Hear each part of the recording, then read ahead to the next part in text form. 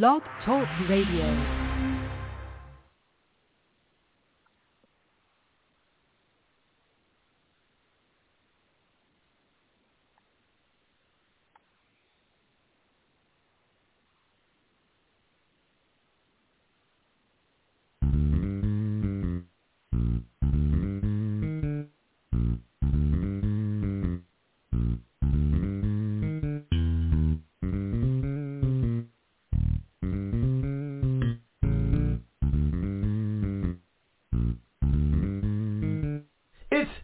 Time with Pastor Steph.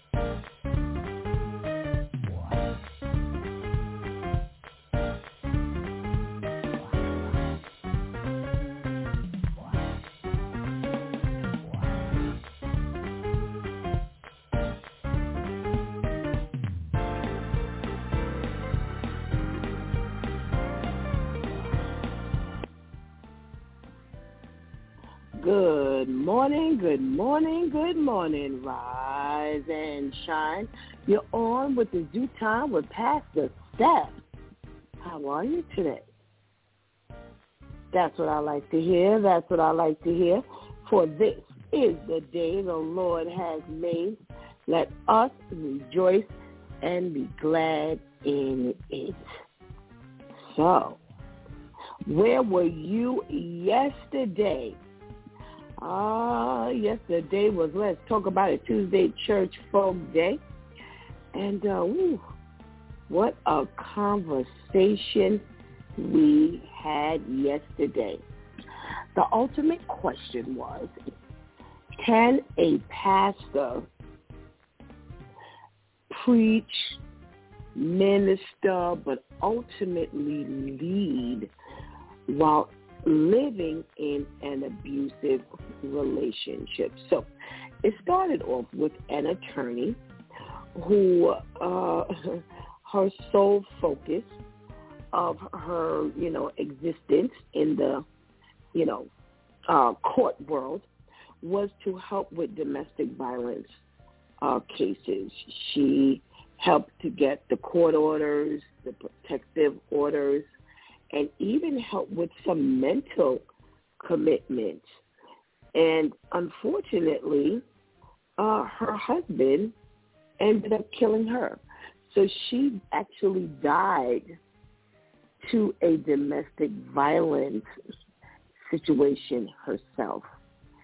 And, it's a little hard to even envision this, because you have this woman who, she had access to all kinds of, help. And listen, if you're the one who is helping other people, then you have access to all the help that you possibly need. And without us, knowing any of the finer details, it's something to talk about, because if you're living in it, did you get a chance to run? Did he just one day wake up and he was mental without any warning? So it's a hard pill to swallow, and nobody's criticizing her. But, if you're living in it, then the first person who should be able to get out is a person who's close to it. But as we know, things don't always work out like that. Things, don't always work out where, even the profession that you are in helps you in a situation that you may be in. So, we got to talking about that, and, it kind of flowed down to, the clergy, where we're consistently, giving people advice and encouraging them and, giving them the way, showing them the way, leading those horses to water. And yet there are times when the preacher or the leader themselves is living in an abusive relationship. And, it was said that, well, God can use anybody, and, even at a certain level, we still can be used, and it's absolutely true, because that's what we live through every day. The whole concept of, we can live through our pain and preach through our pain, absolutely, because many a day, as a leader or a preacher, you're in distress. But you've got to get up and give that, that sermon. You've got to teach that Bible class. You've got to encourage that individual when they walk up to you and they ask you a question. You can't very well say, listen, I'm going through my own stuff right now. Go talk to so-and-so. No, God gives you what you need to press forward. However, we're not talking about that. We're talking about living in this world of abuse. And if you listen to It's Due Time with Pastor Steph on a regular basis, you will hear me say, in an abusive relationship, if you are the abused, God gets no glory out of your life because you're living in fear. You don't speak up. You're afraid of what they may do, where they may pop up, because they're so volatile. You don't know what's a safe word or what's not a safe word, even going to the store and doing normal things. There's no comfort in that. Some women have been prevented from even going to church. Some men have been in an abusive relationship and have been prevented from going to just a very option of worshiping God. They've been forbidden to do. So, as a person who has lived in an abusive, relationship, that's been a part of my life for, quite a bit of time. It wasn't when I knew God, not at all. However, I can tell you that in that state of mind, living in that world, there is no way that you can get up and give some sermon or every single week. You can function with encouraging people every day. The things that a normal pastor would do, you can't do. You can't do. You're not free to go where you need to go. You're not free to talk to who you need to talk to. Some people are forbidden to even speak to their family.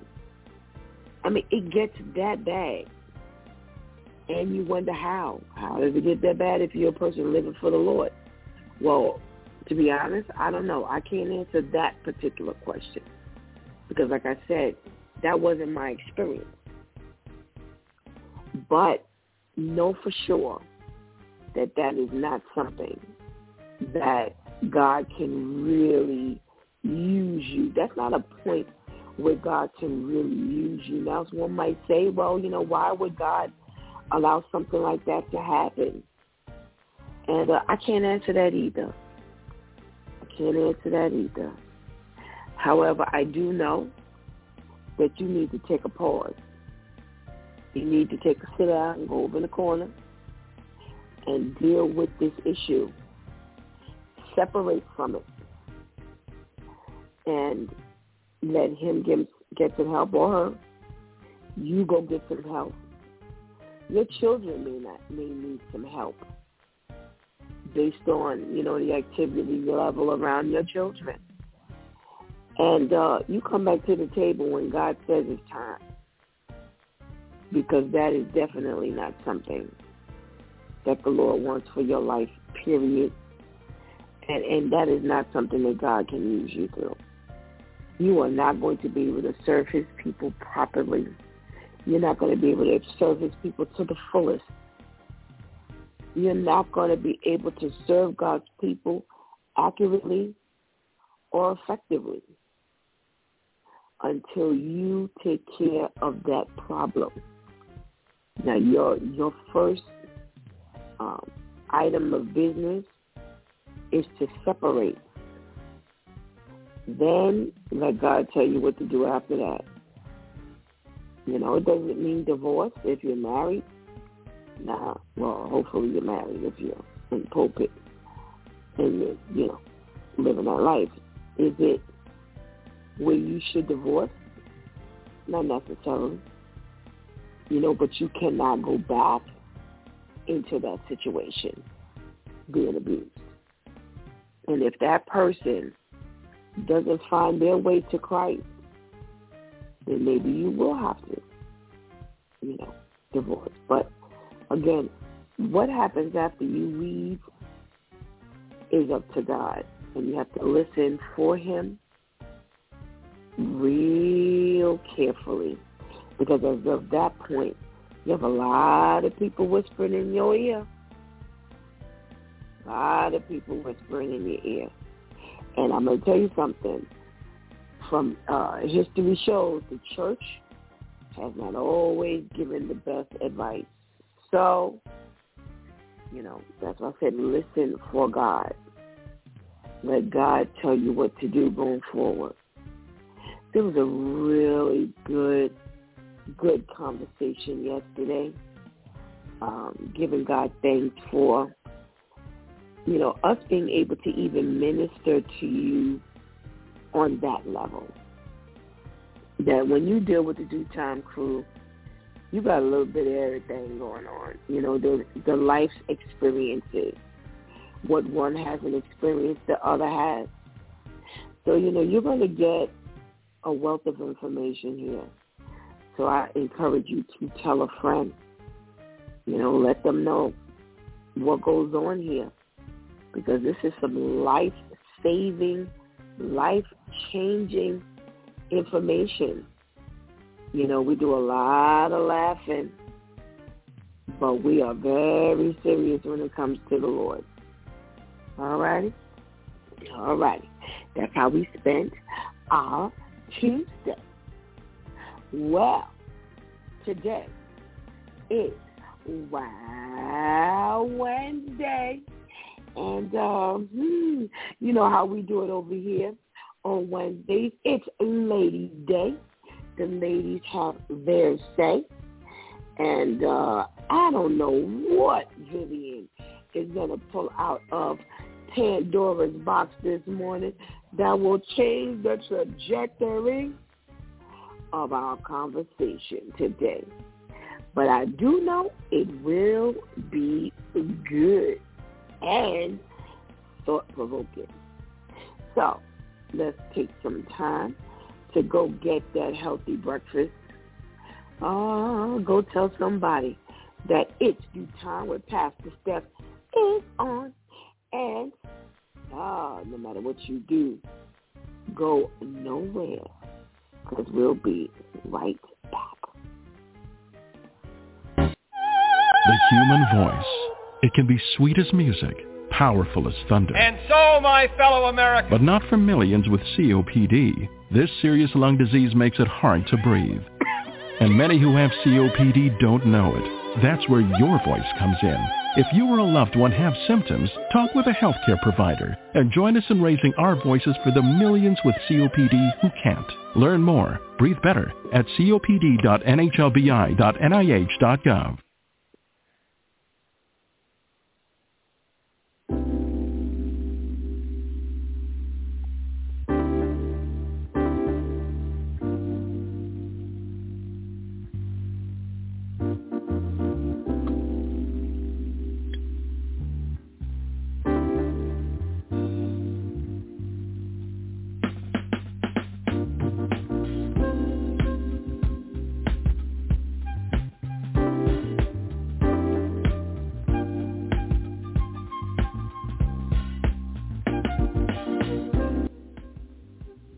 Good morning, and good morning again.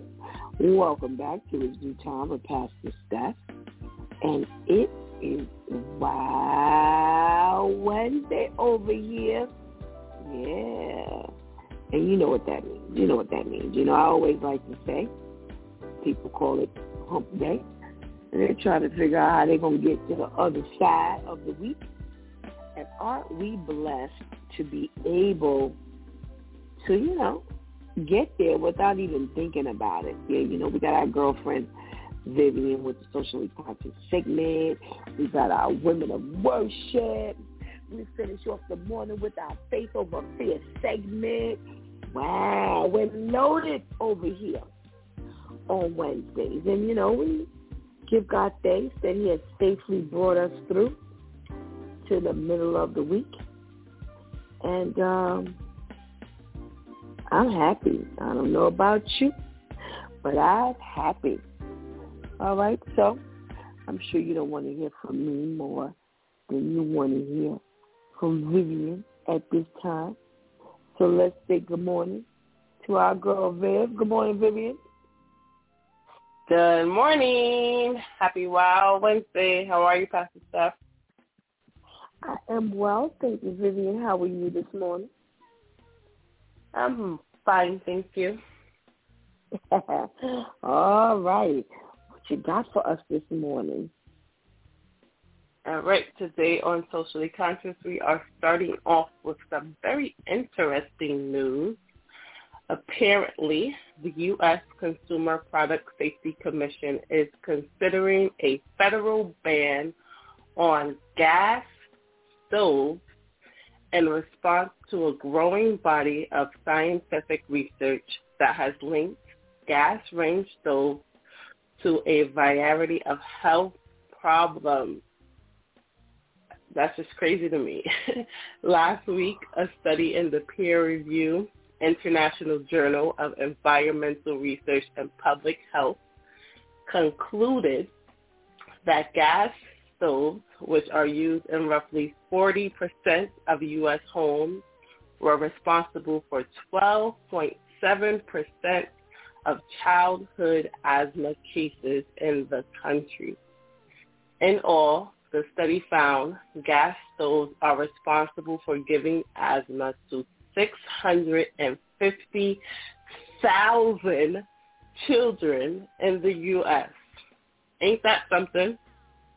We all have grown up in homes with gas ranges and currently have children growing up in homes with gas stoves, and now all of a sudden they are causing, or they have been linked to causing health problems. They're saying when gas stoves are turned on and when it's burning at the hottest temperature, it releases a number of air pollutants, things like particulate matter, carbon monoxide, and nitrogen dioxide, along with other things. So, for example, nitrogen dioxide is known to cause respiratory irritants, and the EPA in 2016 said that short-term exposure to NO2 causes respiratory effects like asthma attacks.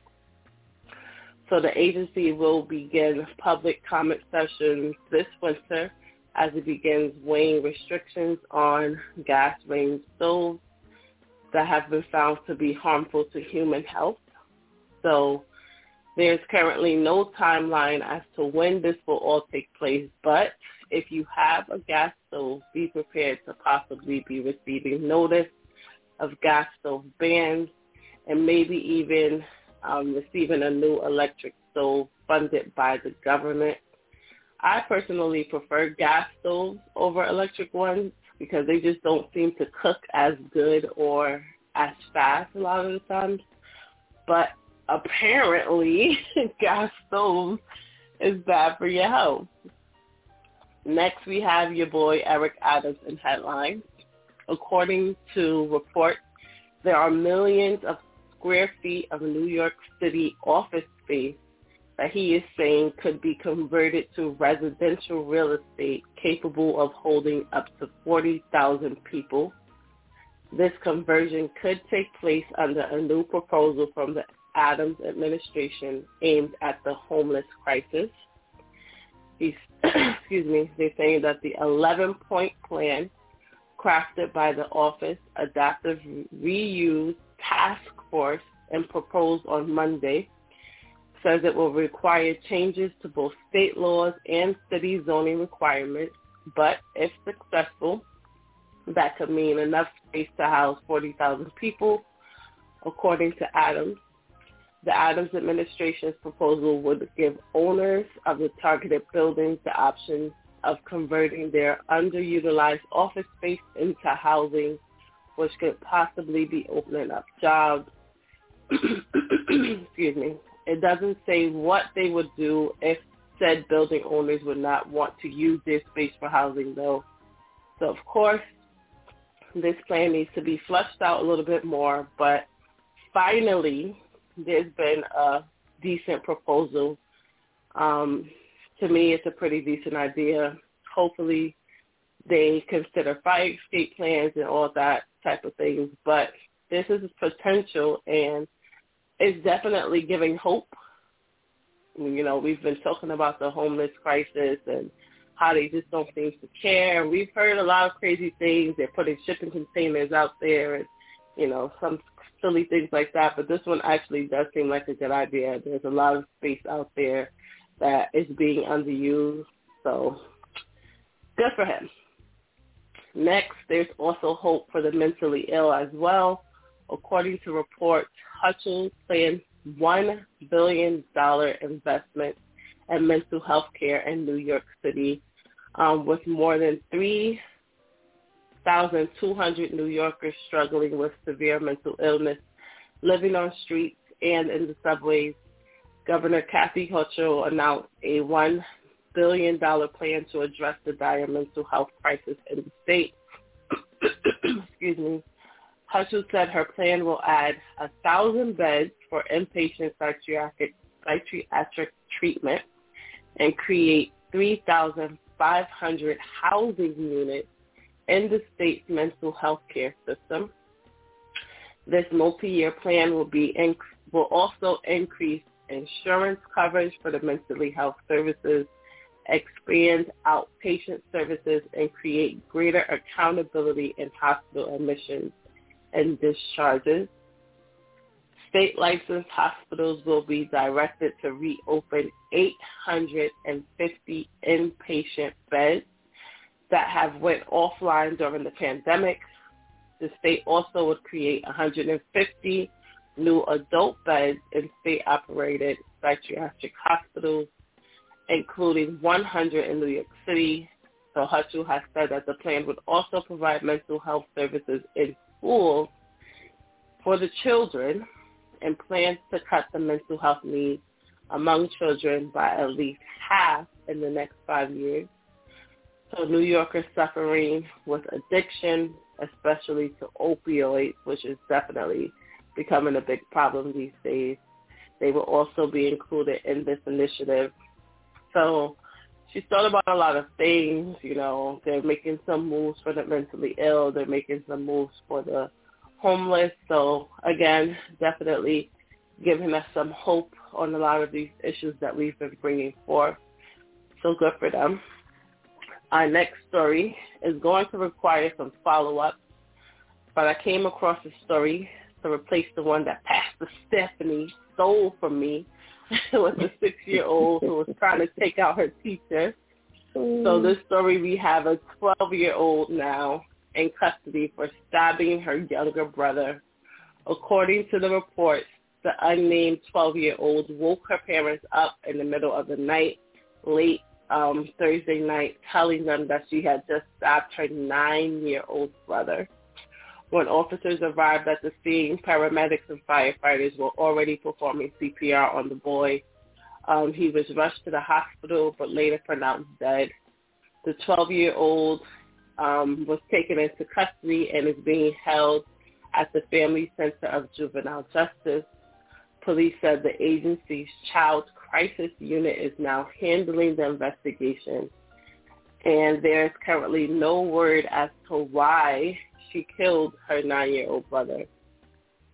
So I will definitely have to keep, tabs on this story and follow up on this and keep you all posted. If it was the other way around, I would think that something was going on in the middle of the night and she decided to defend herself. But I don't know. She's older, so it'll definitely be interesting to see why she decided to do this to her brother. So, again, I'll just keep you all posted on this story. And now we have our wow story of the week. Some people just don't know how to take breakups well.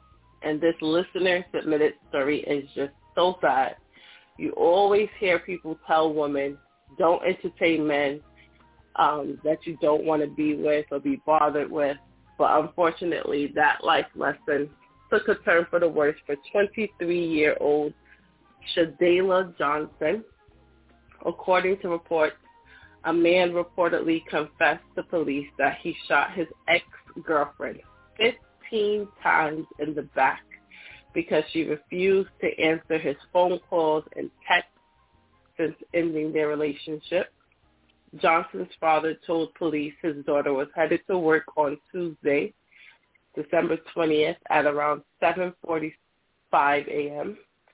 Once she left their home, he heard a series of gunshots causing him to look out the window.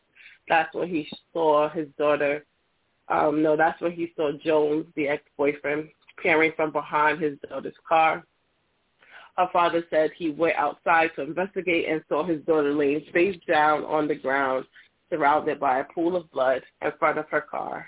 Police were called and paramedics rushed Johnson to the hospital where she could not be resuscitated and died from her injuries. But here's the thing that got me. According to investigators, Johnson and Jones were in a relationship for 5 months and had reportedly been living together until their breakup 2 weeks before the shooting. Jones told detectives that he was angry because Johnson wasn't picking up his calls or answering his text messages. He knew her work schedule and where she lived, so he confronted her, and they got into a heated argument. She went to turn away and go back into the house, and that's when he began to shoot her, shooting her 15 times in her back as she was walking away. He allegedly also told police that if he had an opportunity to do it all over again, he would not only kill her, but her father as well. And it's definitely a shame. Again, we've been told, I know I've heard it a lot in my, as I was coming up, to not entertain people. If you don't want to be bothered with them, don't answer their texts, don't answer their calls, just close all lines of communication. They'll get the point. But unfortunately for her, that did not work out in her favor. He would not, take no for no. And she wound up losing her life after being in a 5-month relationship. That's just crazy. But this has been Vivian with the Socially Conscious, giving you the news that we are following. And remember, if you have any wild stories you would like to submit, please feel free to direct message me on Facebook. My username there is Vivian B, and come back every Wednesday to find out if your story has been chosen. Thank you, as always, to our loyal listeners, and thank you, Pastor Steph. Thank you, Vivian. Thank you. I just need a little clarity, please, on the WOW story. Now, you said they had been together for 5 months. And how long had they lived together? It doesn't say how long they lived together. It just says that they were living together and broke up 2 weeks before the shooting. So it doesn't say at what point in their 5-month relationship they decided to move in together. Okay, so 2 weeks after the breakup. Yeah, 2 weeks after the breakup. That's when the shooting happened. Okay. I think I got all the other information I need.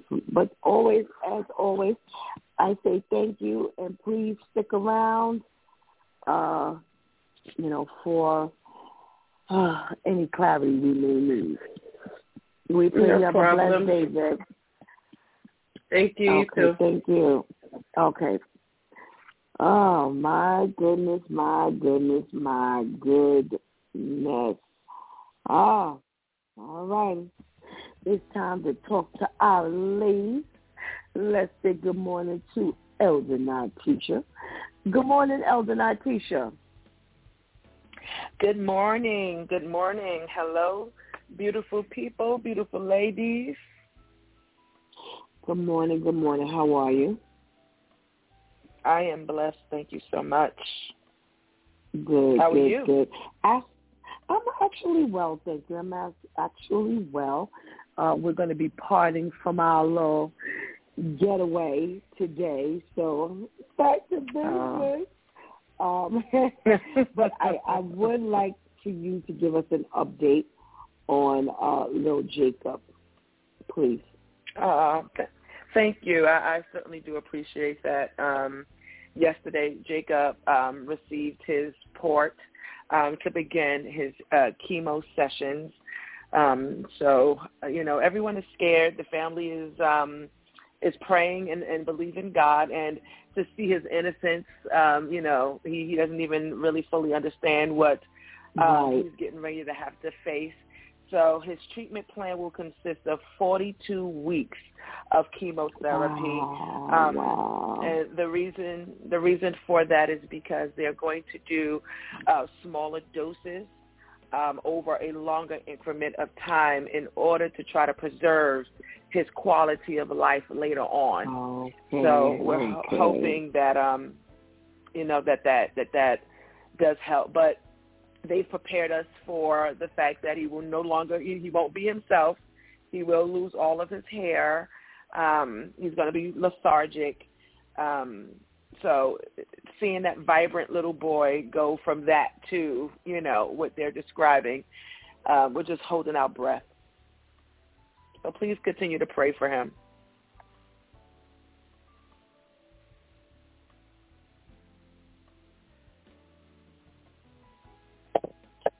We would definitely continue to keep him lifted in prayer. I was envisioning the picture you sent.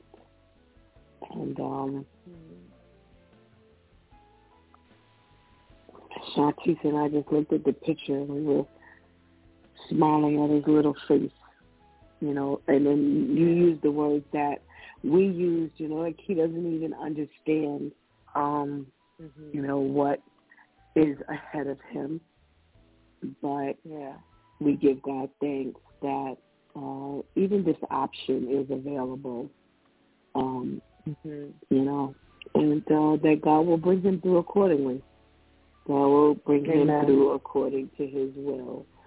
So you definitely have our prayers on a continued basis, and not to pry in family business, but, even in private, would love to hear, how he's doing. So thank you. You're welcome. Okay.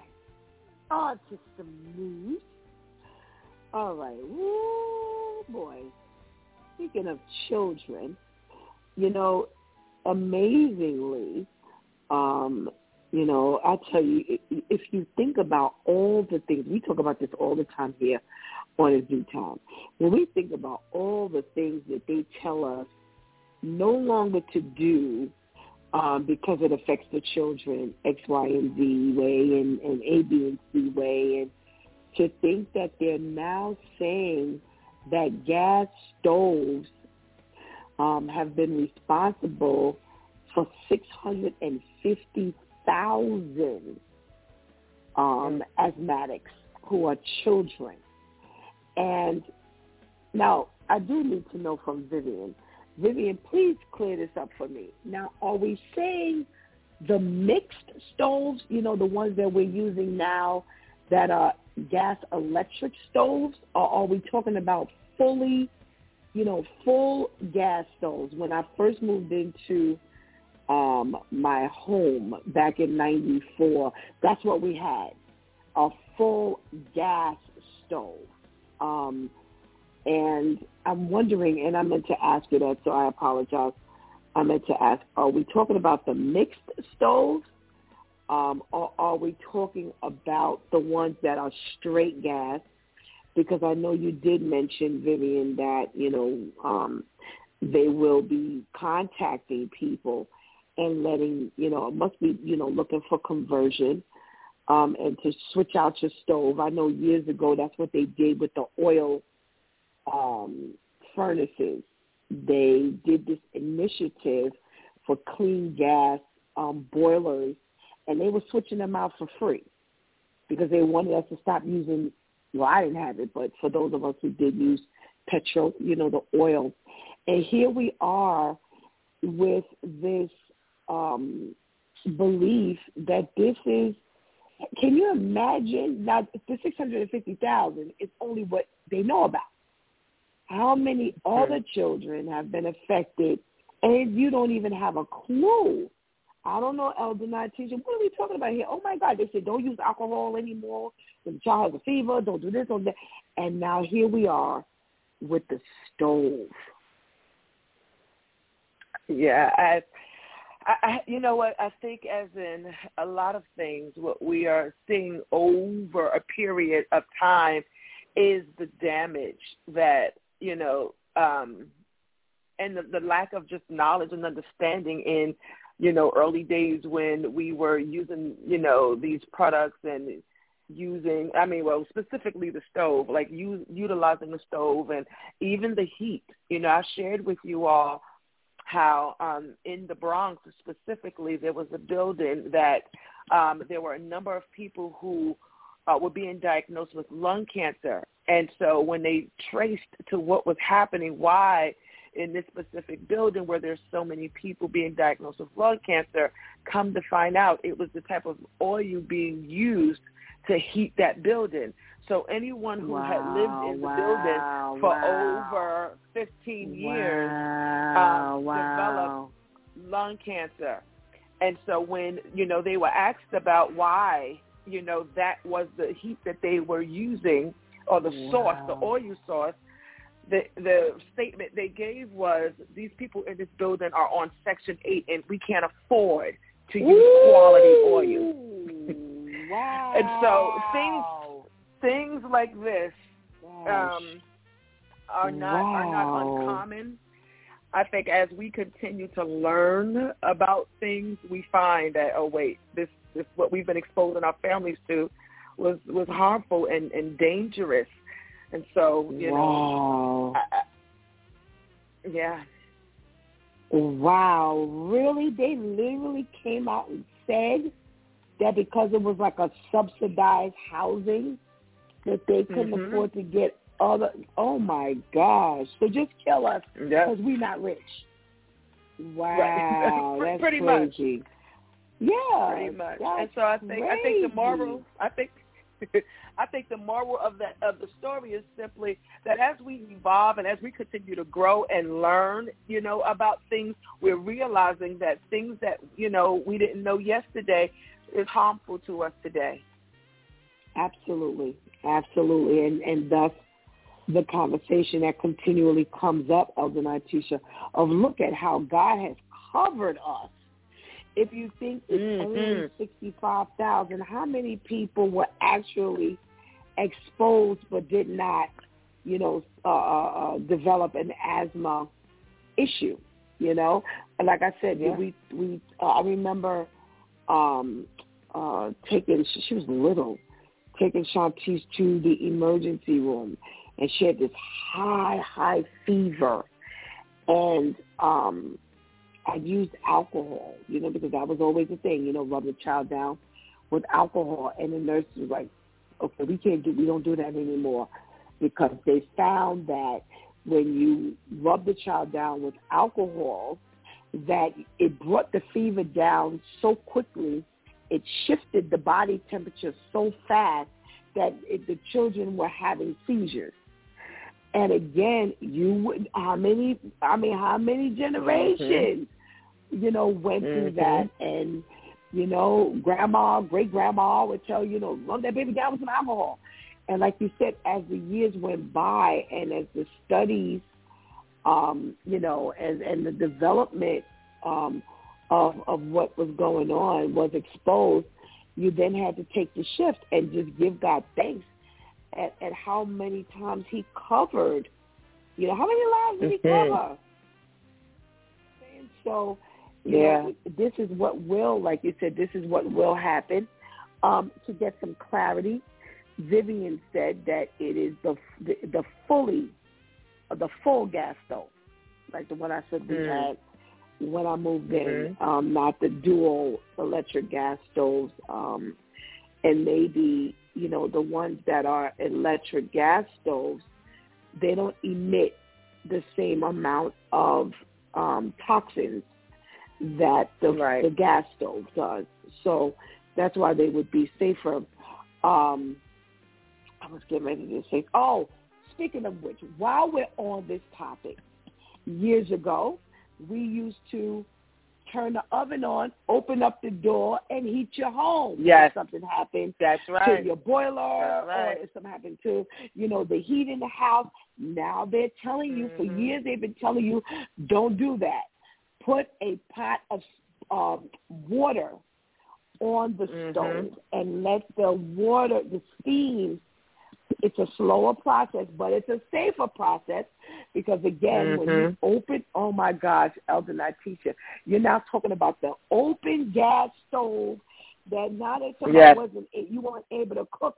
Now you remember opening up those oven doors and exposing the family to, oh, my gosh. And remember, this is well before carbon monoxide detectors. Oh, my God. That's right. When you think about the hand of God on how many lives. So please, as a warning for those of you who may not have heard, please, if you have something wrong with your heat, use those 4 eyes on the stove and fill it up with water and turn it on. Let those steam from the boiled water heat, and it does work. It does work. So please, as we develop these tidbits, please share them with us, and we will definitely pass this information along. Thank you for joining us this morning, Elder Natisha. Let's say good morning to our lady Tamika. Good morning. Good morning to you. Good morning to our ladies. Good morning to everybody. How are you doing? I'm well, thank you. Thank you. How are you over there today? I am well. Giving God thanks for that. Giving God thanks. So we're talking about, this gas stove that is responsible for many asthmatic children, thousands, almost 1 million asthmatic children. And, how, oh, gosh, this has been going on for how long and no one knew it? I have to honestly say that as a child, or as an adult who had childhood asthma, I believe it. There's so many different things you think about. Now that I'm older, it makes sense. Because when you think about it, as a homeowner, you have to have somebody come and check your boiler, your furnace on a yearly basis. They do that, annually. However, when you live in an apartment, nobody's checking to see if your apparatus is working accurately. Are there gas leaks? You don't think about it every time you turn on the gas. You smell something, in your area. What is it that how high do you turn your gas? I know somebody. Every time that they cook, I don't care what they're cooking. They're cooking eggs. The fire is as high as it can possibly be. They're cooking chicken. The chicken, the grease is, the fire is as high as it can be. You never use a lower setting. Then you think about it with certain types of stoves. You have that tap, tap, tap, tap, tap, tap, tap as soon as you turn on the fire. That shouldn't, your apparatus shouldn't tap the whole entire time. Maybe to turn it on, but the whole entire time, I don't think that that's safe. And so who's gardening not gardening, who's being guardian over what's happening with the apparatus. I remember as a child going to visit an aunt's house, and whenever I got there, the heat was so high, and you got to open up the window, so of course that's not safe, and then I remember as a child, when the heat went out for whatever reason, we did that. We opened up the oven, we turned on the stove, and that was that, and even with the pots on the stove, here we go. It's not at a low setting. You've got it as high as it possibly can so you can get those pots going as fast as it can, and it can't be safe. The breathing, it can't be safe. You're inhaling fumes, whether it's the fire or even the fumes from the water being heated. It can be. I remember as a child literally standing in front of the stove, my brother and I, warming our hands because for whatever reason the house, the apartment, because at that time we were living in an apartment, the heat wasn't working. So there's all these types of things. Oh, here's the other thing that I'm thinking about. I forgot, as a child at the last minute, I said, oh, Mom, my shirt needs to be washed. So you remember the times when you wash something at the last minute and you lay that over the chair and you sit the chair in front of the oven. These are all of those type of things. As I was talking about, I was like, wow, you know how many times I waited to the last minute, Mom, I need my socks washed. Can you wash them real quick, before I go to school? So, of course, the iron's only going to do so much. You sit it in front of the oven. You open up the oven. You put it on a chair, put the towel on the chair, and sit the whatever it is that needs to be dried on top of the chair. There's all kinds of things that we've done for the years. And so, I can understand that, and it doesn't surprise me that, it hasn't been done, and I'll chime in as well with Elder Natisha. These NYCHA homes, they are not guarding them as they should. There's a whole lot of things that we are not privy to, and a lot of times you only get the information by someone who's living in that type of environment. And I tell you, these people have learned to deal with whatever they're given, but the things that they're given, that's not fair to anybody, to any human being. No. And to even use that openly as an excuse is scary. But you're right. I think about as soon as you said it, yep, when you needed like a thinner shirt dried. Oh, Lord. You would put it in front of the open oven. Oh, my goodness gracious. I tell you, every once in a while you just come across the thought that, oh, well, thank you, Lord. How many times have you covered us? Because, we should have been dead a long time ago. Oh, my goodness gracious. Thank you so much for joining us this morning, Lady Tamika. Let's say good morning to Shantice and see what she's thinking about this morning. Good morning, Shantice. Good morning. All right. What's your thought on this asthmatics at this level, over the course of the year? I think we all have a claim we could put in, get some money. Because just listening to this, it does make you go back and think of all of the times, you didn't do it to be, like go against the grain. Like, listen, I know we shouldn't be doing this, but these are the circumstances and we have to do it. Nothing was ever really brought up that you shouldn't have this, you shouldn't consume that, you shouldn't, do this. So now, those of us, we haven't been told by a doctor that there's something wrong, but there's something wrong. I mean, it's crazy. It's like you said, Pastor Steph, we've been doing this for years, or we've had these things for years, and now, it's coming up. So, we got to saying, okay, I covered you, and now there has to be a change in, the type of boiler you have, the type of stove you have, what you do with the stove. It's like, okay, now it's just time for a change, but I can very well see how it could have contributed to a lot of health issues, whether drastic health issues or, things that may have just remained minor. I definitely can see how it could have caused a lot of that. Absolutely. And it's a scary thing because you think about, how danger is just looming, it's just all around us, and you have no clue as to, what you're exposed to. You have no clue as to, the dangers that you're walking in and under. And again, we just want to give God thanks for, just covering us, just watching over us, just, being there as that shield, to protect us at all times. Thank you, God. Thank you, God. Thank you, God. All right. What else did Vivian give us this morning? All right. Well, finally.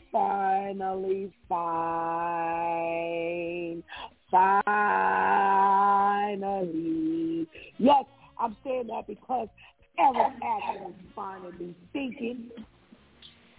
And, now we're talking about converting some unused or underused, real estate to, kind of convert into living space. And is this finally a viable suggestion, Lady Letitia? I'm sorry, Lady Tamika.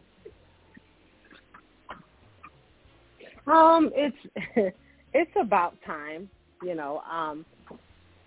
The sad part about that whole thing, the way that I view it, is you've had homeless people for as long as homeless has ever been, and it's sad that now that other people are coming in from other places, now you think about it, now you're trying to help, and so the sad part about it is all of this should have started prior to, or at least, if not prior to the pandemic, then during the pandemic, because there were a lot of people that were newly homeless because they couldn't meet, they couldn't meet the ends, they couldn't pay their bills, they couldn't take care of things.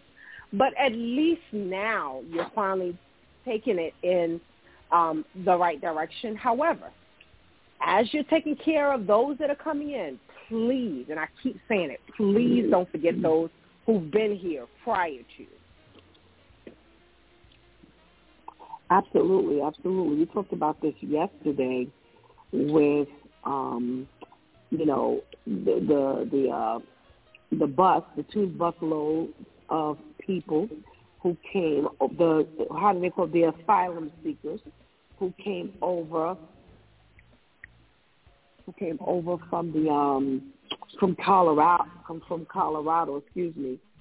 And now, they're like, okay, well, we don't have any more space in the hotels. You have to go to the shelters. I'm like, well, wait a minute. We don't have any more space. Our homeless people don't know nothing about living up in no hotels. So they get hotel stays while we get the subway and the street stays. And now you're telling them, you have to go to the you have to go to the homeless shelter system. And you're feeling that there's an activist who's, speaking up for the asylum seekers, and now she's feeling bad because this is what we have to offer. And we always talk about our poor veterans who have given their lives for the country, who come back and found nothing. So, yeah, this is something that should have been in effect a long time ago when we've talked about how much real estate, how many abandoned buildings, how just this open space that can be used, that somebody brought up yesterday that has been used, to put up these, what do you call this thing, up this housing or these houses, these homes. And we know that everybody doesn't want a quote unquote, shelter system in their neighborhood. And, we know that. We know that. And not every homeless person is going to go into a shelter. We know that too.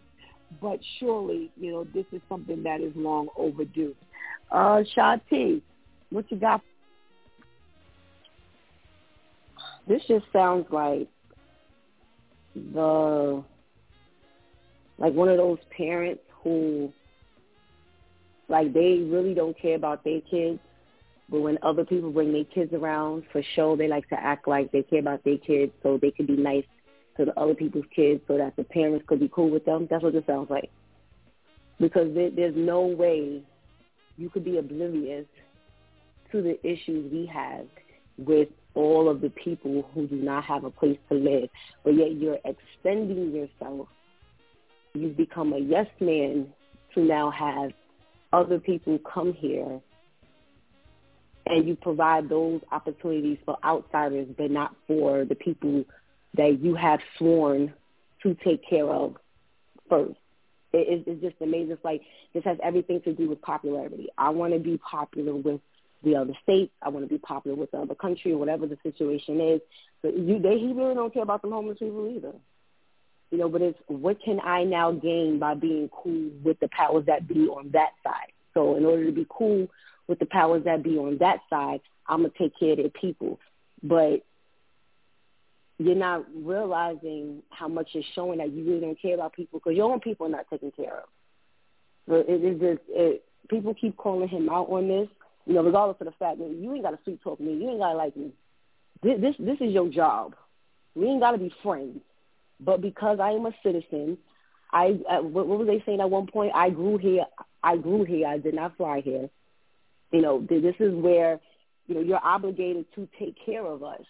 Just do what you're supposed to do for me. And if there's, you know, a little extra, who am I to say that's crazy for you to now help someone else who needs help? But all of this overextending everything to, you know, it just reminds me of that. Like, I really don't care, but because I see what I can gain from this, now let's make it happen. Wow. All righty. What a thought. What an analogy. And once you said that, it made every bit of sense when you think about it. It does make it does look like the comparison to the parents in the home. Elder Nitisha, is this long overdue? Oh, we lost Elder Nitisha. You know, I wanted to speak to Shantice's point, if that's okay. Yes. Mm-hmm. So take that scenario, and you are now responsible for 5 more children. For each child, you're getting money. So, you know, you're going to treat those children, you know, as long as you get that money, it doesn't really matter. So if you think that these asylum seekers are coming in and nobody's getting any money, I'm sorry. You know, you can't tell me that. You know, you can't even tell me it's popular. Honestly, I believe, and we're not seeing it, but there's some type of finances. For every person that's coming in, there's $1 coming out.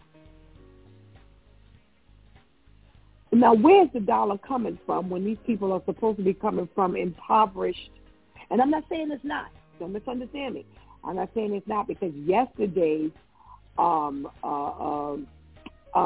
news report was saying that he's now going to press Biden for more money because he's been smashed here in New York with all of these asylum seekers. So where is this money coming from when they're supposed to be coming from lands where they ain't got no money, they doing bad, the circumstances in which they're living are really horrible? Where's the money coming from?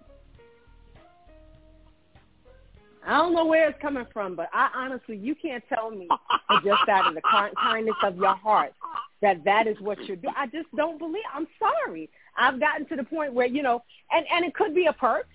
You know, it could be a perk. If you take these such and such, you know, I'll give you such and such. You know, I'll give you access to such and such. You can get this. You know, but I just honestly don't believe that, you know, you're just going to do that and still not take care of home first. I can't. I just honestly, nothing in me tells me that that's what you do. And that's where my head is.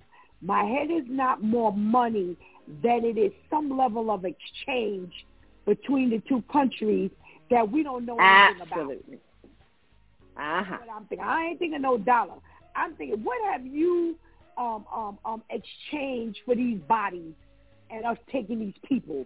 And that's why I say, you know, we can't speak for what goes on behind closed doors because we don't know what kind of arrangements these countries are making, you know, between them, you know, amongst themselves. So I do agree with you, actually, Lady Tamika, just not the dollar. Elder Natisha, how do you weigh in on this there? I don't know. My phone and everything just went out, and so I didn't hear the question. I didn't hear.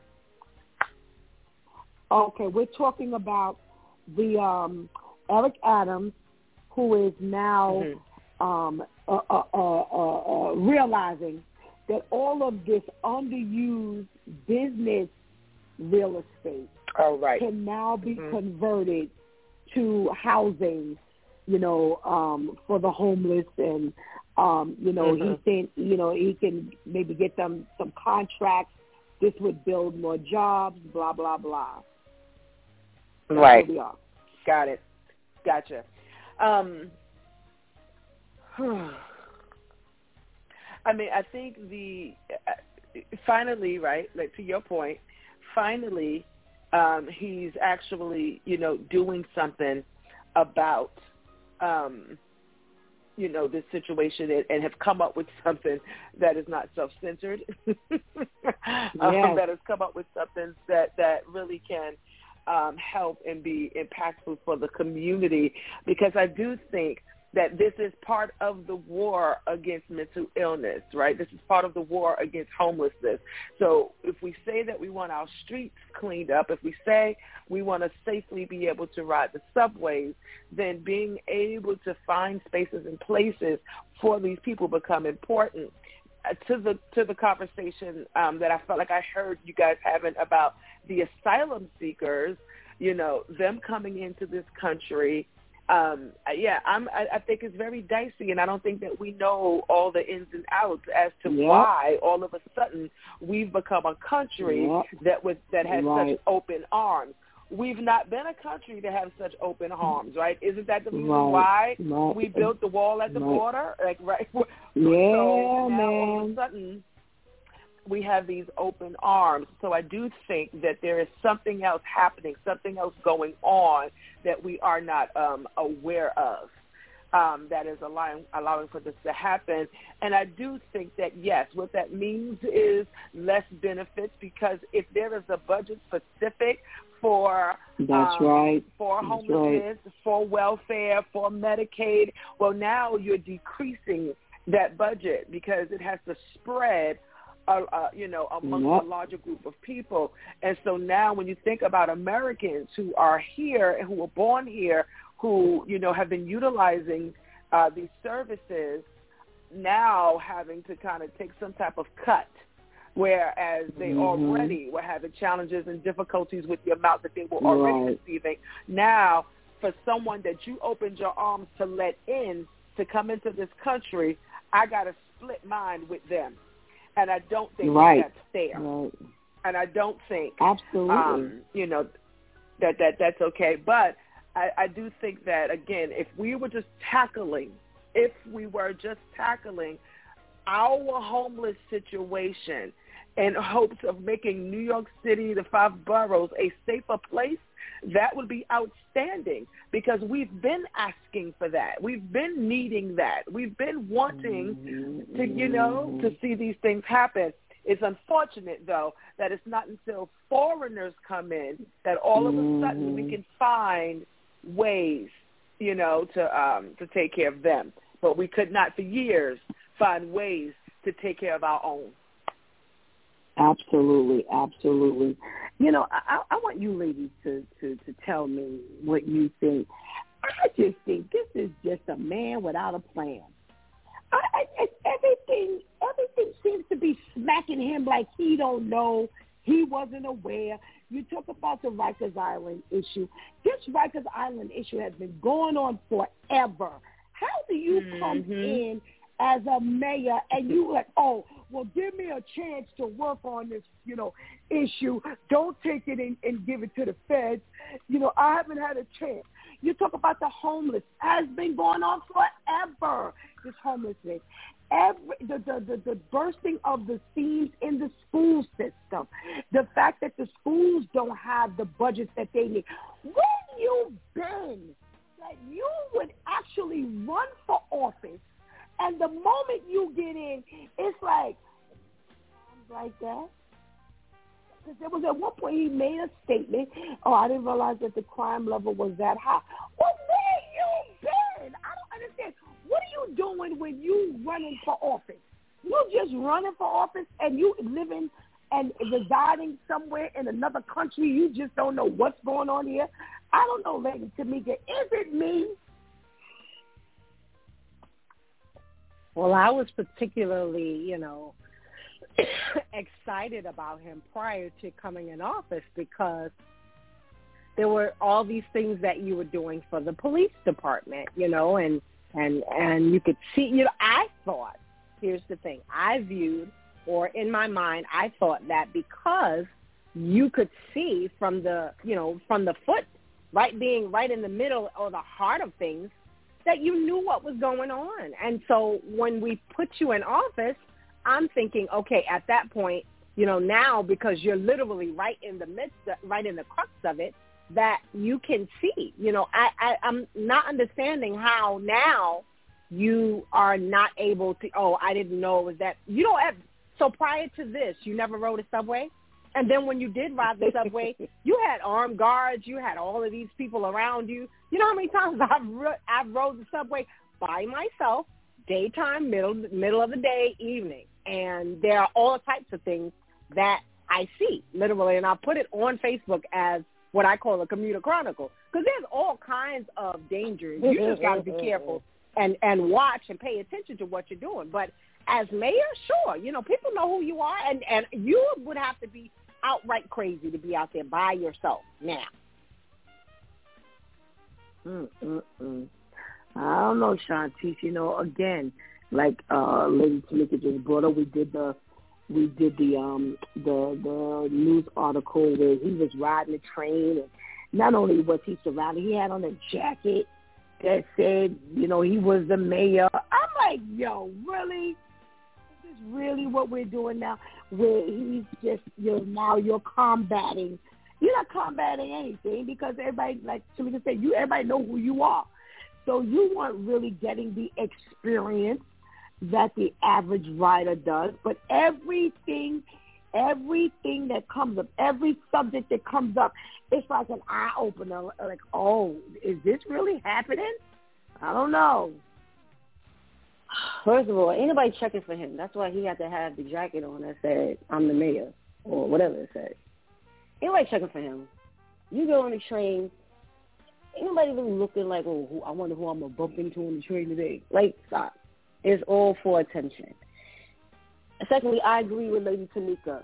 I ain't running for mayor, but I don't have to now go take the E-train to give you a synopsis of what it means to ride the subway. I've ridden the subway plenty of times for many, many years. There's no reason for me to now go, you know what, let me go buy this Metro card and go on and see what all the hoopla is about. No. But as you ladies was talking, I don't know how many of y'all watch Good Times. If you haven't, go watch it. It's streaming on Peacock, Prime, one of them other ones. He is like Alderman Davis, where he was running for office, and Florida Evans and them could not stand him because it was just all about fame and popularity. He knew absolutely nothing. And when they ended up tricking him in a way, well, not tricking him, but setting him up to where he now had to stand face-to-face with the other person who was running for office against him, he had absolutely no answers for anything, like nothing. And it's like, so you did, like you were not paying attention to regular life.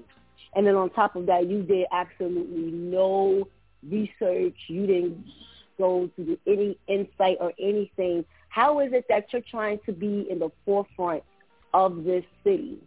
You're trying to be the leader of this city, and you don't even have a game plan when it comes to damage control. Like, we could sit here on this broadcast and in 2 hours come up with 9 different ways and break down each way this could possibly get handled and resolved and so on and so forth. And it's like, what do you do? But this just goes to show that nobody can. It's just all about me building my man.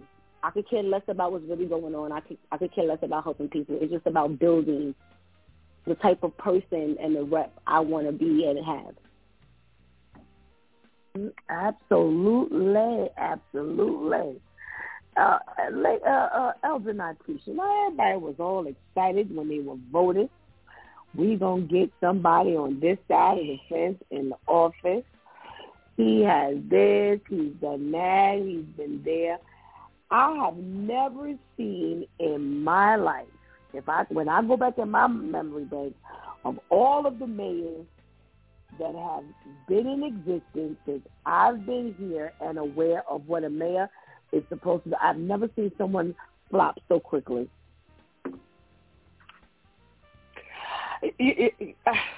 So I have so many different and varying and conflicting thoughts about this particular conversation as it pertains to Eric Adams. One, because I think we get into the difference between what it looks like to kind of step into a space, right, to view something from afar and to have a whole bunch of ideas that just seem obvious. It's like, it just seems so obvious. Like, why don't you know this?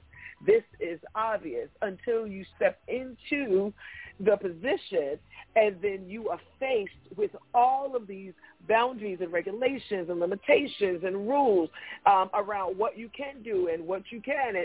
And so when you hear something so obvious and you hear someone say, oh, I didn't know, it's not that I didn't know from a normal perspective. It's I didn't really know the details. And I think what those of us who kind of look at, these things from afar, we don't know the details, And so when you hear a statement like, oh, I didn't know. What I'm saying is not that I did not know that this existed. I didn't know that this wasn't a problem. I'm not saying, you know what I mean? I didn't grasp from it that, or maybe I'm thinking, higher of him than he is. But my thought process is, walking into a space, I know and can relate to what it feels like to walk into a space and then get bombarded with details, get bombarded with, and we can do this, but you can't do that. You can't say this, and you can't say that, because from a national perspective and from a regional perspective, like there's so much that's involved in a thing that you're like, child, I had no clue, even if I didn't know that this existed. So that's one perspective I have about that. The other perspective I have is that, it's something about when people of color enter into positions and we have all of these expectations on them, and then we're able to, as a society, lend to the dominant system that would suggest that everything else has been better than this person of color. A person of color walks into a situation already with a mark against them because they are a person of color.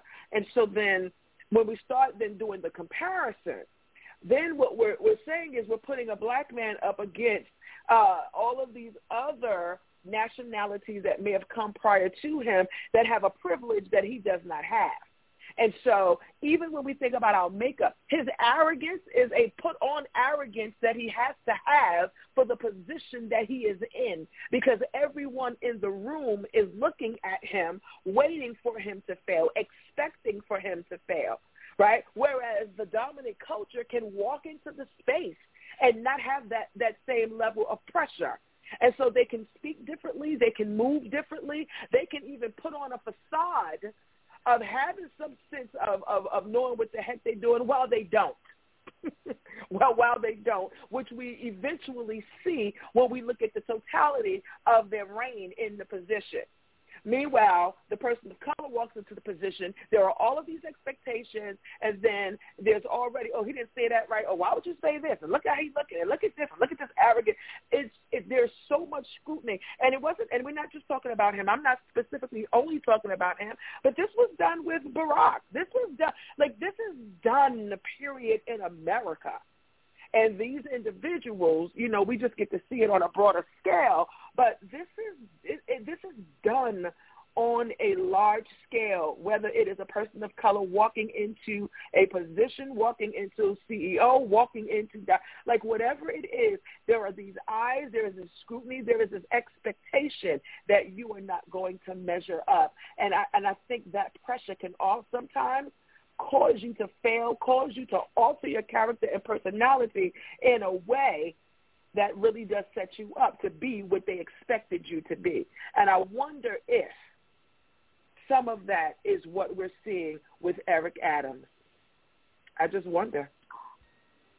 Well, I have to say in response that everything you have said I've considered, because even when we go into a regular job, if a person who was there before us was not one of us, oh yeah, you walking up in there and all eyes are on you, you're being pressured, the expectation is different. This is at every single level. So I'm not taking away from any point you've made, because one of the actual comparisons that I made was the president and how I know for sure when he went up in there how people felt, what they were hoping for, what they did to maybe even pull a couple of pins out to help ensure that he failed. Oh, I absolutely, the first person that went into my mind was him, because you were tackling a feat that, you know, Jesse Jackson had tried, and that ain't work, and now ain't nobody thought you was going to work. So, yes, I do understand. I can't speak for the other ladies, but I have considered this issue of, this is different for you than it was for Giuliani and Bloomberg and, you know, all these other people. However, why we gotta, and when I say we, I mean, yes, us. You know, like you gave a point to arrogance.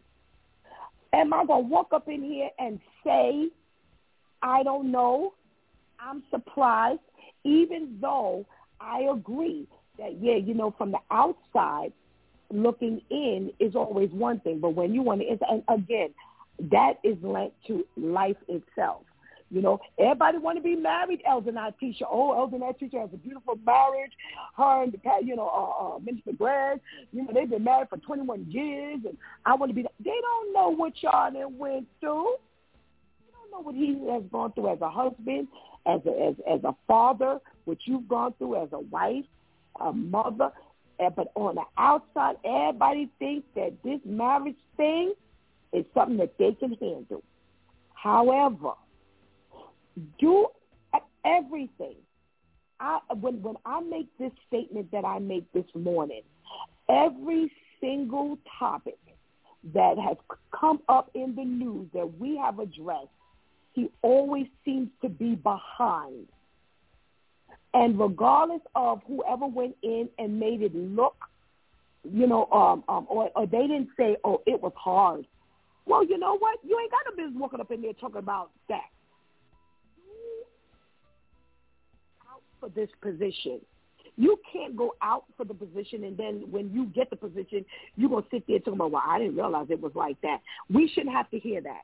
We already understand that it is going to, they're going to kick your behind when you get up in there. Oh, you better believe they're going to kick your butt just because you on this side of the fence. Everything you said, I absolutely agree with. However, do I walk into a position and now I publicly look like something because I've literally spoken out loud? Now, if I go home and I say to Shanti, Shawnee said to me, girl, I didn't think this job was going to be like this. Or do I put it out there because that's, again, that's all they're waiting for. So am I supposed to look at you any differently? Every single thing that has been in the paper, he's come up short. Same way with other people, yeah, but they just look bad at it. I'm sorry. They just look bad at it. And they were a mess also. They couldn't wait to get this other one out. I can't remember his name. The one right before him. No, the one right before him. I can't think of his name. Thank you, De Blasio. They couldn't wait to get him up out of here because he was such a mess. But what do we look like? Do we wear it differently? You know, do we? Because I'm sorry, I have not seen where, and it has nothing to even do with him being black or white. But my thing is, it just lends to be worse when it is one of us. It's almost like you didn't went in there complaining. That's the way it comes across to me with all that has been said by all the ladies. That's the way it's coming across to me, that this is going there. I know they're going to whip your behind, but you know what? Take it like a champ. Do what you got to do. I know you're going to go home crying. You might even sit at that desk and cry. You might even blow stuff off the desk. I ain't even going to be mad if you had a breakdown of 5. But there's a certain level that every time it and again, we go to, well, you know, of course they're going to show the bad times and not the better times. We got, you know, that is well, you know, all well taken as well. You know, the media makes things look 10 times worse than what it is. You know, they have a job of, they just like to tear you down, period. But I don't know. I don't know. For me, you know, like I said, even with the Rikers Island situation, it was just like, oh, you know, give me a chance. Well, everything is like you went in and it's like, what were you ready for? What were you ready for? Everything is the biggest challenge to you. So I don't know. I don't know, ladies. I don't know. I'm sorry. I like to get a quick response. As Elder Natisha was speaking, I started envisioning her at this past breast cancer awareness walk and how everything, she was right at the helm of all of the organizing, the prepping, setting up, breaking down the duration of, and I grew up around that. I grew up around watching projects and everything be built up, and it's starting small and gradually getting bigger, and the behind-the-scenes stuff, and you know, and then God allowing me to then have my own event. And I remember calling my mother like, I'm about to drive my car off this bridge so I can take these people. Everybody want to act like they dope and they can do this, but can't nobody sell them tickets and da-da-da-da. And one of the main things that came across was the responsibility. Everyone wants the title, but nobody wants the responsibility. And I am one of the people who, I don't want to hear nothing about no politics. It just gives me a headache because everybody ends up getting on my nerves. However, everything I have heard regarding him, there has been nothing to say, well, I tried this, but it failed, so now I got to come up with another plan. Me and my team have to sit and come up with another plan, and it's a true testament as to how we live our lives on a regular. We fight to get these positions, wherever the position is, but then when you get it, you do nothing. And then you get mad when people look at you like, well, you shouldn't have had this. No, I should. Okay, well, tell me what it is that you did. I see nothing coming from what you did, and especially people my age and younger, it really has to stand out that these are things you have to do before you even start running for office. How do you do damage control in your life? If you have a family, how do you take care of fights and arguments within your family? What kind of systems do you come up with? Because I have not, even something as simple as you want to train, like they said, you want to train and you wearing a jacket that says, I'm the mayor. See, stuff like that sticks out to me. Why are you bringing all of this? So you want attention on yourself in that way. But now when it comes to, okay, Mayor Adams, how are we going to resolve this? You sitting there looking over at the next person. You have to be ready to take ownership when things fail. You have to be ready. You know, there will be times you may have to say, well, listen, I need help with this because I can't. Because that's what I also thought kind of stuff. We don't need to hear that you don't know. Then we might as well have picked somebody else, or there should be no one as a mayor right now. It's just, okay, this seat is just vacant right now, whatever duration the mayors have. This seat is just vacant because we have not found anyone who we deem worthy enough to have this. But, you know, being around ladies like y'all and watching y'all in action, it just really shows me how much I have to be on my game when I go to God and say, this is what I would like to do, God. I'm going to have to show you first before I try to pursue something, because you love me enough to stop me. Like, listen, you ain't ready for that. So before you bring shame to my name and make yourself look crazy, I'm going to just put you at a standstill right now until you can show me that you're willing to do X, Y, and Z. But he just looks like a complete flop. He to me, he's just so useless and pointless. And anytime I hear his name right now, it's just like you talking about one of the people that live in the subway. It's like, okay, why are we talking about him? Because he ain't doing nothing.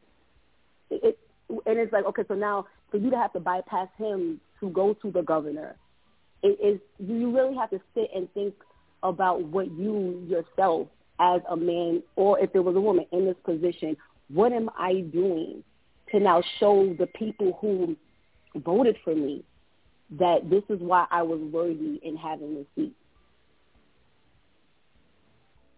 Okay, thank you. You know, I want to say you started talking about something, Shanti, and I wanted to say, and I left this out purposely, but I'm going to say this to you directly, Elder Natusha. I admire you greatly. You know, I've watched you.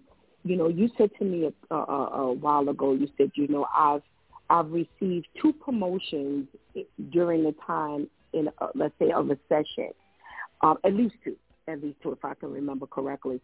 I apologize if I'm missing something, but you are a woman. Never let them see you sweat. And from afar, I have admired you because I'm like, yo, she is taking on all of this responsibility, and she just it just doesn't. She don't look frazzled. She don't look like she pulling her hair out at all. She's all. It's just, you know. And I don't care what's happening in your home.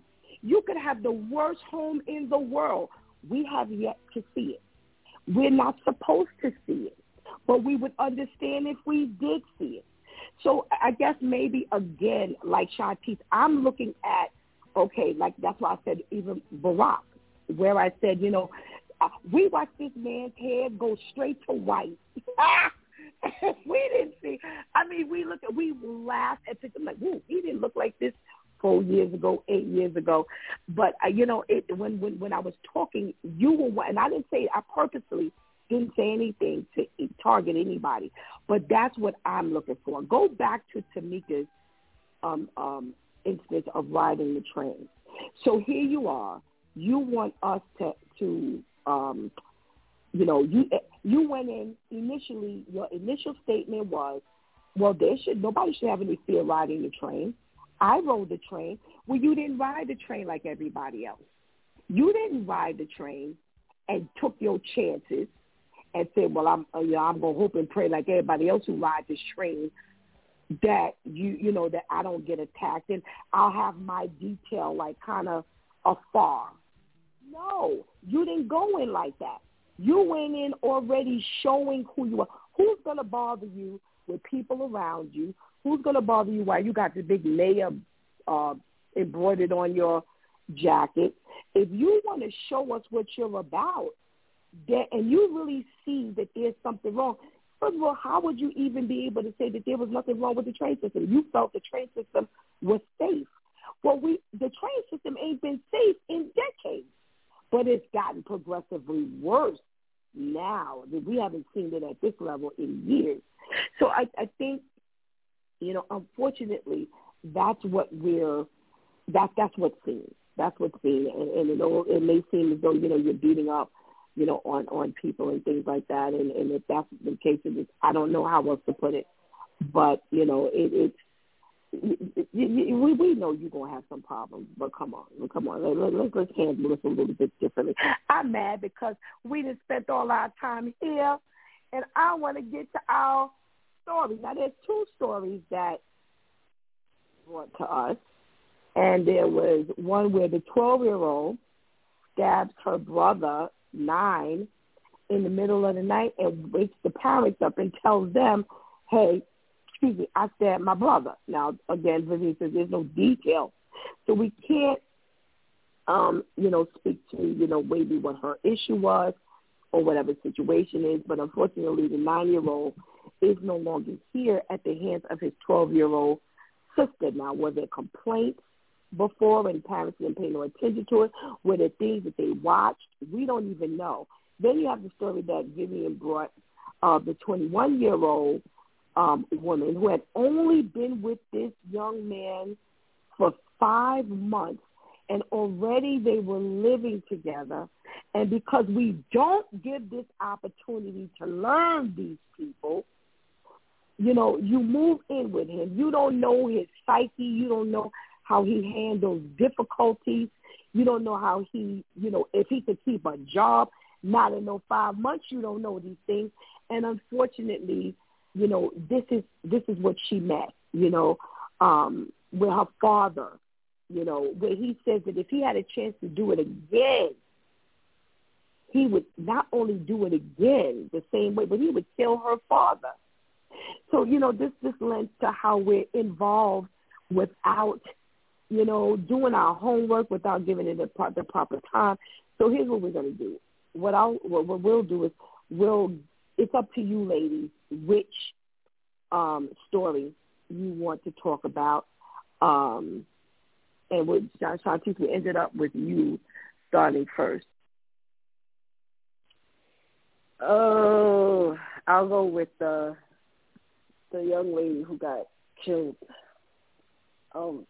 Really stuck out to me as well because this is an issue I had of just always wanting to be in a relationship. You know, just like, okay, you know, and a lot of times, well, there were times where the person wasn't brand new to me. You know, we were probably cool, like really cool first for a nice amount of time, and then we decided to start, you know, let's start dating and really bypass the real dating stage. And it's like, okay, now we just officially go together. And now, you know, God is really showing us how drastic it really is, you know, because we've always heard stories here and there about people, you know, killing their boyfriend, girlfriend, husband, wife. And now it's like he's really allowing us to see what he's really trying to protect us from. And when he says, take your time, don't move. Okay, now it's time to move. It's time to make this decision. Don't make that decision. But yet we still push. And, you know, again, we don't know if there may have been things, but just thinking in 5 months, not only, you know, are we probably saying, okay, we're real serious in 5 months, but I moved in. Like, that's a lot. I've really taken my belongings and either brought them to your place or you brought yours to mine, or we both moved out of our place and into a common space in 5 months. There is just, like, no time for any. I'm just memorizing your phone number in 5 months. Like, how are we now? And whatever, you know, was this your first argument? And now you're thinking, so I really see this as God is showing you this is why you have to let me tell you when to move and when to be still, because God knows our hearts. God knows our thought process. He knows what we can and can't handle, but yet we still try to tell him, no, you're wrong because I can't handle this. And he's just like, okay, let me show you what you really can't handle. And now, unfortunately, and for him to say, I will kill the father also, it's like, what has gone on between those 5 months that her father was probably involved in? Did he try to stand in between them moving and get in together? It's just really just showing why God is like, I just need everybody to just chill for a second and let me tell you when to move, because I'm pretty sure she really didn't see that coming. Even if she saw, okay, well, I have to move out. But who then now wants to do that? And I feel like a lot of people now are making moves just so they can say, I did it. It's like it doesn't matter if you say, okay, well, what if it doesn't work out? Okay, well, at least I've done it. Well, at least I've lived with a boyfriend. At least it's like, but why? Why should you just want to have that to say? Now you can't say anything because you're not here. We just really have to pay attention to how God is telling us to move and when. All righty. We're going to go to Lady Tamika first, of Nikesha, because she's on limited time. Lady Tamika, what you got? Which story are you tackling? I'm going to go with the sibling stabbing. You know, the sad part about that whole thing, like, you know, you don't know whether there was an issue before, you know, that went unresponded to. You know, were you angry? Was there a jealousy thing, you know, between the siblings? We've talked about that a while back, whereas, siblings, there's this rivalry, and was it one of those things where you're angry, you're so angry, you took a knife and you stabbed him, and then you realize, oh my gosh, I didn't realize, I don't want to kill him, so let me call mom and dad, and y'all come to the right, they can fix it, he won't be broken, I don't know what the mentality of this young lady is. Was she very, very smart? Was she, a little not as advanced as everyone else? So, we have to look at the dynamics of the household, the child, the relationship between the siblings, the relationship between the parents and the children. It's really hard to tell, but on the average, what child thinks about literally, okay, fine. They may anger you as siblings, but you don't really come through with it. You may fling. I'll be honest. As a child, my brother we got into this disagreement, and I threw a cup at him, and it hit the side of his head, and I didn't think about it at the time when I did it. He had just had stitches in his head before then, so when I threw the cup at his head, it split the stitches, and we ended up having to go to the doctor. So what actually happened? Were you thinking about it? I can't really say, so my heart goes out to the family because now, they have a child that's gone. She has a sibling that's gone. What is her mental status? We talked about people that ended the life of somebody else. Now, what are you thinking about? How do you feel? Is there any type of remorse? If we could get follow-up, I would love that, but 9 times out of 10, we'll only get that piece, and then that's done. All righty. Thank you so much. Elder Natisha, which story are you addressing this morning? I, if it's okay with you, I would just like to just kind of summarize the whole situation, like with both of these, right? The Bible tells us that God is love. And when we wander away from the love of God, we are lost. And when we are lost, we find ourselves in darkness. And that's where you see murder. That's where you see siblings killing siblings. And you're trying to figure out, well, what took place in that home? It's when you see a woman invite a stranger to be a part of her life. Because in 5 months, he is still a stranger. When we are in darkness, we cannot see the dangers that are lurking in the darkness. And so I think as a close, it would be wise for us to just simply encourage all of those who are listening to be aware of the cracks that are in our spaces, to be aware of the places and spaces where the enemy has a foothold. So whether it's in our hearts, in our emotions, in our desire, in our wanting companionship so bad, whether it is in our home, whether it is with our children, whether it is us not realizing what is taking place in our home and the type of foothold the enemy has in our home. We have got to be aware of the cracks in our in us and in our spaces so that we can ward off the enemy. And this is why we invite you week after week to be a part of the kingdom of God so that we can fight back darkness and that we can at least illuminate light in places where the enemy hides. So that's the encouragement, that we would invite Christ in so that his light can shine and illuminate in the darkness and we could see the cracks within our spaces, within ourselves, and within our homes. All righty. Thank you. Thank you, ladies, for always doing a fantastic job. The stimulating conversations go on and on and on, and we pray that you have a blessed day. Thank you. Have a blessed day, ladies. Thank you. Have a blessed day, everyone. All righty. Well, it's the top of the Wednesday morning, and you know what comes next. We have our Pastor Charlotte with her Faith Over Fear segment. Good morning, Pastor Charlotte. Good morning. Now let the church say amen, and now we can all go home. We done did the benediction and all. Amen. man. All right, Pastor Charlotte, we have gone through a plethora of conversations today. And I'm going to leave it open. I'm going to leave it open like I left the ladies the ability to speak on what they wanted to speak on and to give us the faith over fear concept of whatever particular conversation you choose this morning. Let's see. Okay, let's do the relationship for 5 months.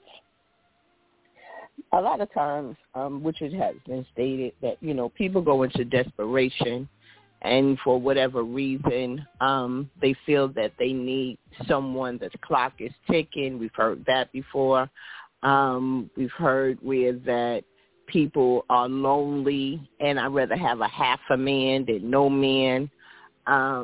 So a lot of those things that we have heard, and where that women, and once again, not just women, men, do the same as well, that they need somebody or they don't have no place to live. They could be, living in somebody else's house, and then they need some place to live, or financially, right? So it can be those things, or something even more, right, of being able to be a stalker, right? So, and you don't know that at the time. So you meet this person, and for 5 months you're dating this person, but you never ask questions. You might not have never been to see where they live, and a lot of times people have lied so much that you think that they, that's my cousin, really don't be, my sister live with me, right? So when you don't do the homework of a person and you're fast and you run into moving with them, you don't see that person. How many of us that has been married and still learning new things about their spouses, right? So when you have to be able to know and allow God to come in and to direct you and to let you know, is this the person for me? A lot of times women want to chase, and that's not our position. We're supposed to be able, when a man finds a wife, he finds a good thing, right? Not us being able to chase after him. And in the process of that, don't be thirsty. I don't know if they still say that, Shanti, but don't be thirsty and be able to jump in something, right? So where we come in is doing that, it becomes danger not only to us, because he stated that I will kill the father too. So you already know that if he's trying to kill us as the female, and now you're trying to take out the family too. So if she had children, that means you will wipe out them as well, right? So now in the process of that, where does the mindset of the people being scared in your family and your friends, because you're talking to someone, and sometimes we don't tell it all, and we hide the fear, we hide the abuse, we hide that we bring him out because he's on good behavior in front of people, but you're not showing the actual person. I always say we meet the representative before we meet the real person, right? Because you'll pull out the whole red carpet and make you look like something. You still doing that in 5 months. So ladies and gentlemen, be able to do the homework, be able to do the pop-ups, being able to meet the friends, seeing how he's treating other people, and knowing what you are receiving, and knowing that when he says something, that he has to be able to stand to what he say that he is. How many times that people have went to somebody's job, they say that they work such and such, and they don't. So my thing is for you is to do your homework and being able to know. Don't move 5 months. Don't move 5 months. Get to know them. The first year, you're still learning each other. Take the second year. Then you know what you want to do from there, and being able to show what you have. That is important. And being able to, I always fall back to God. Trust that instinct. God gives us that. And we're able to know something ain't right. How many times we got on here, show red flags? How many times we all got on here and told our own personal lives? Listen to what we're saying. This is something that can be avoided from your situation and getting you in a place, because nowadays they are killing more than ever that we are hearing. Not that they weren't killing people before, but more than ever today. And you get into a position and you can't get out.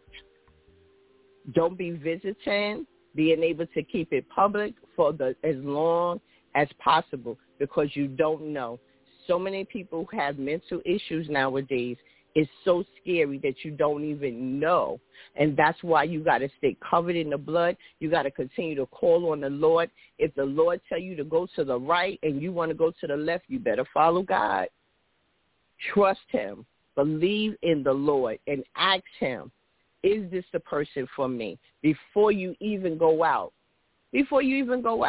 Take that time out and spend with God, and take that instinct that he put inside us, which is the Holy Ghost. Let the Holy Ghost lead it. Let him lead you. But everybody on here does not believe in God.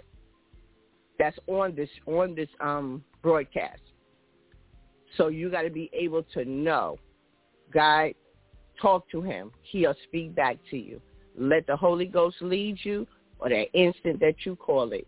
Let him lead you. If he feels something's not right, trust and believe it probably is not right. And he will show you, and he will guide you. He will guide you. We sometimes get in our own way. Stop getting in the way and let God lead you into his way, and to be able to know. Because a lot of times it would avoid a lot. It would avoid a lot of hurt, pain, and you still be able to tell the story. Everybody don't get out, but you could be that one to get out and to be able to help somebody else. Thank you. Amen. Thank you, Pastor Charlotte, for that faith over fear word that you gave us today. And we pray that you have a blessed day. You all have the same. God bless you. Thank you. Let's get that benediction before we go any further. To the King of ages, immortal, invisible, the only God, be honor and glory forever and ever. Amen. 1 Timothy 1:17. Elder Natisha kind of stole my summary this morning. Pastor Charlotte started to step up in this stand. But one of my thoughts was, we are speaking to a dying world. This broadcasting, as we come on morning by morning by morning by morning, we're speaking to a dying world. We're speaking of people who may not have even been introduced to God, who may have but have rejected. But what we do know is God is, his quest is to bring each and every one of us out of darkness into his marvelous light. And every one of us on here we've had our turning moment where we were ministered to, and, it wasn't the time yet. And, when somebody was giving us the word and we weren't, ready for it yet. We still had to, quote unquote, live our life. And that's what I think about when I think about the young ladies, who in a short period of time, for whatever the reason is, we don't know whether, there was something that kind of drove her into that, into the arms of, or into, I got to move out and move in with, and we don't have any understanding or concept of how she got there in 5 months.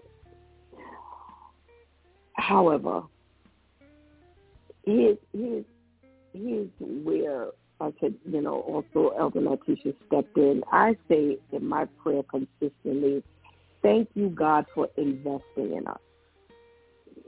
Because God says by the time he wraps up everything, everyone would have had an opportunity.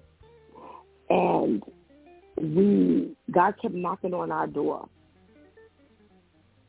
And we answered, finally. I think about the fact that he is still, even though we claim him, even though we call ourselves Christians, he is still investing. He is still knocking on that door so that we will continue to be drawn to him. And when you think about some of the bad decisions that we make, even after we have claimed Christ as our personal Savior, and you're looking like, what in the world? When the Holy Spirit has been given and you still are making those bad decisions, then you look at people who have never, gotten the opportunities that we have gotten, and how they end up being like, oh, yeah, I can see it. Because we ourselves come from making bad decisions. God just kept knocking at the door, and finally we just decided to answer. And when we're on here every day, we are encouraging. We are reminding the listener, whether they are live listening and they're streaming or later will download any particular episode, we are always encouraging, try Jesus. Try Jesus. We're talking to you from experience. We're not speaking to you as people who, didn't know and never knew, and when we did know, we did it right all the time. No. We're talking from, Pastor K.O. coined the phrase, my former life. Well, sometimes we're talking even in the present life. It's easy to say my former life because that gives inference to, I don't do that stuff anymore. And yet, here we are still doing some of the things that we have no business doing.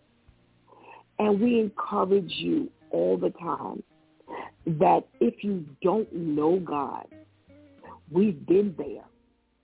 If you haven't tried Jesus, we've been there.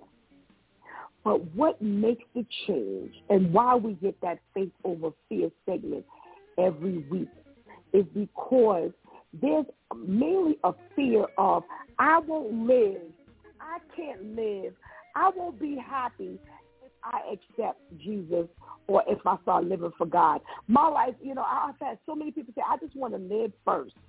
And when you think about a person who was in this relationship for 5 months, who was living with this person she probably felt she was living. She was out on her own, doing, stuff that she wanted to do. She didn't have to answer to nobody. She was living. And we're here every day, Monday, Tuesday, Wednesday, Thursday, and Friday live. And we're blessed enough to have this on demand. We are encouraging you every day to try something you may have never tried before. We are encouraging you to step into a zone you may have never stepped into before and just taste and see that the Lord is good. We're here to encourage you each and every day. We know what it is to be crying and upset and down and feel hopeless. But when we try Jesus and we made the difference in our life, we're here to encourage you that I don't care what anybody else promises you that they will do. The Bible tells us that man will fail us all the time, but Jesus never fails. We know you don't know what this is about. We know you don't know what we're talking about. encouraging you to do is to give it a try. We know you won't go wrong. I always say to people, now you done tried all this stuff already, and you see this ain't working. Something that you've never tried before, that how many people can attest to that made the difference. We were all where you are. We're all where you are. We decided to just touch the hem of that garment, and we saw that it made a difference. We're here to encourage you 5 days a week live. Come on. As I say for the prayer project, come on in the room. Come on in the room and give Jesus a try. You know, we talk and we talk harsh sometimes. I know I do. Sometimes. But trust me when I tell you, you didn't got it the passive way. You didn't got it the lily white way. Come on, try Jesus. You know, he makes a difference. No, we're not there anymore. We're not there anymore. Because, see, the enemy is making a lot of noise. The enemy is coming out strong. The enemy is coming out loud. That's why he's getting all the attention, because we're too quiet over in the corner talking about, well, I know God, but, you know, I don't know what to say when people say, what do you mean you don't know what to say? If God has done something in your life, if he has changed your life, you have every bit to say. God has been investing in you for such a time as this. So when someone is in your face, or when someone gets an opportunity to hear what you've been through, make it work. Make it right. That someone can actually hear your testimony and say to themselves, wow, if God can do that for her, if God can do that for him. I talk about the fact that my home was almost taken from me twice. One at $88,000, one at over $100,000. Now, to the average person, I remember hearing a woman killed herself when her home went into foreclosure. I'm telling you, I was a day before my house was going to go on the auction block. God. So see, when I come out strong and loud and hard, I know what faith do and how it can turn everything around. And if he did it for me, he can do it for you. And that is our testimony today. That's how we are going to make a difference and help to change your life today. Try it. Try Jesus. You've tried everything else, and everything has failed. And it's sad that we can say we didn't try everything else before we tried Jesus. But if that's the route you've gone, it's okay, because that's why God is still giving you breath today. He needs you to try him so that he can make the change in your life.